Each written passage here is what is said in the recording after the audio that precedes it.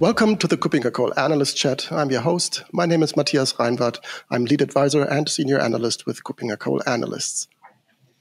My guest today, for the second time for a short series of episodes, is John Tolbert. He is lead analyst for KuppingerCole in Seattle, USA. Hi, John. Hello, Matthias. Hi, John. We want to continue this second episode of this short series, and it ends already with that, talking about technologies that are out there for quite some while already, but are not yet they have not yet properly arrived within the enterprises, within the organizations. And this time we want to talk about a technology, a group of technologies, a family of functionalities that we have been talking about in an earlier episode when we covered your research on that topic. We want to talk about FRIP, which stands for Fraud Reduction Intelligence Platforms.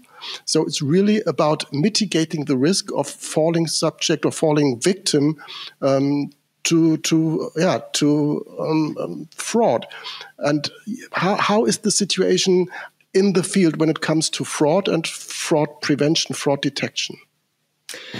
You know, I think, unfortunately, we all kind of have this feeling that it's one of those things that gets a little bit worse and worse all the time, and I think that that's actually true. Some statistics can bear that out. Cybercrime is a big problem. There are lots of different kinds of fraud out there. The numbers of victims and the amounts taken does tend to increase pretty significantly over time. There are lots of people, the good guys out there that are trying to help protect businesses from that. They are trying to keep up with the fraudsters and thwart them everywhere that they can by developing technologies that are, progressively better at detecting those kinds of fraud. But, the fraudsters themselves are constantly evolving their strategies and their tactics, looking at different kinds of targets and making use of things that, we've talked about on the security side for years, AI, machine learning. These are tools that are also in the hands of sophisticated fraudsters.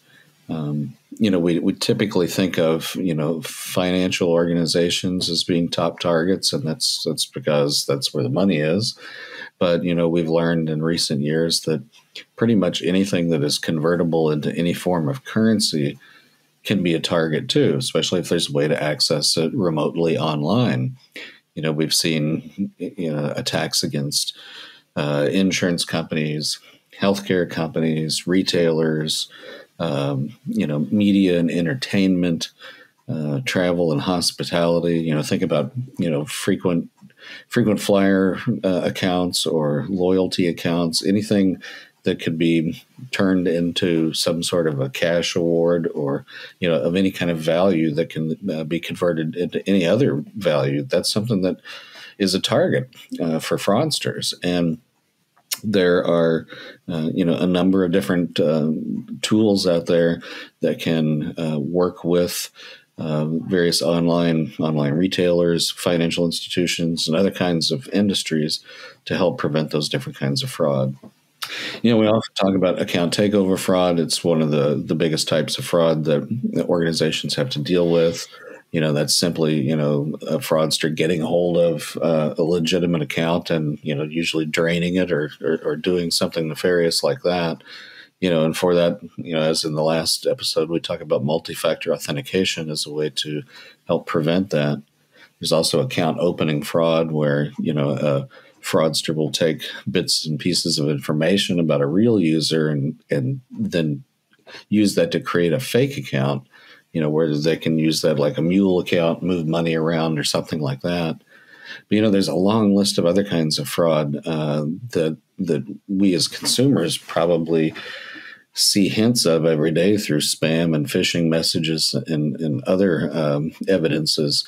One of the things that we're going to revisit the fraud reduction intelligence platform subject as a research subject in a couple of months. And we're also going to be talking about that at EIC, the European Identity and Cloud Conference, coming up in May.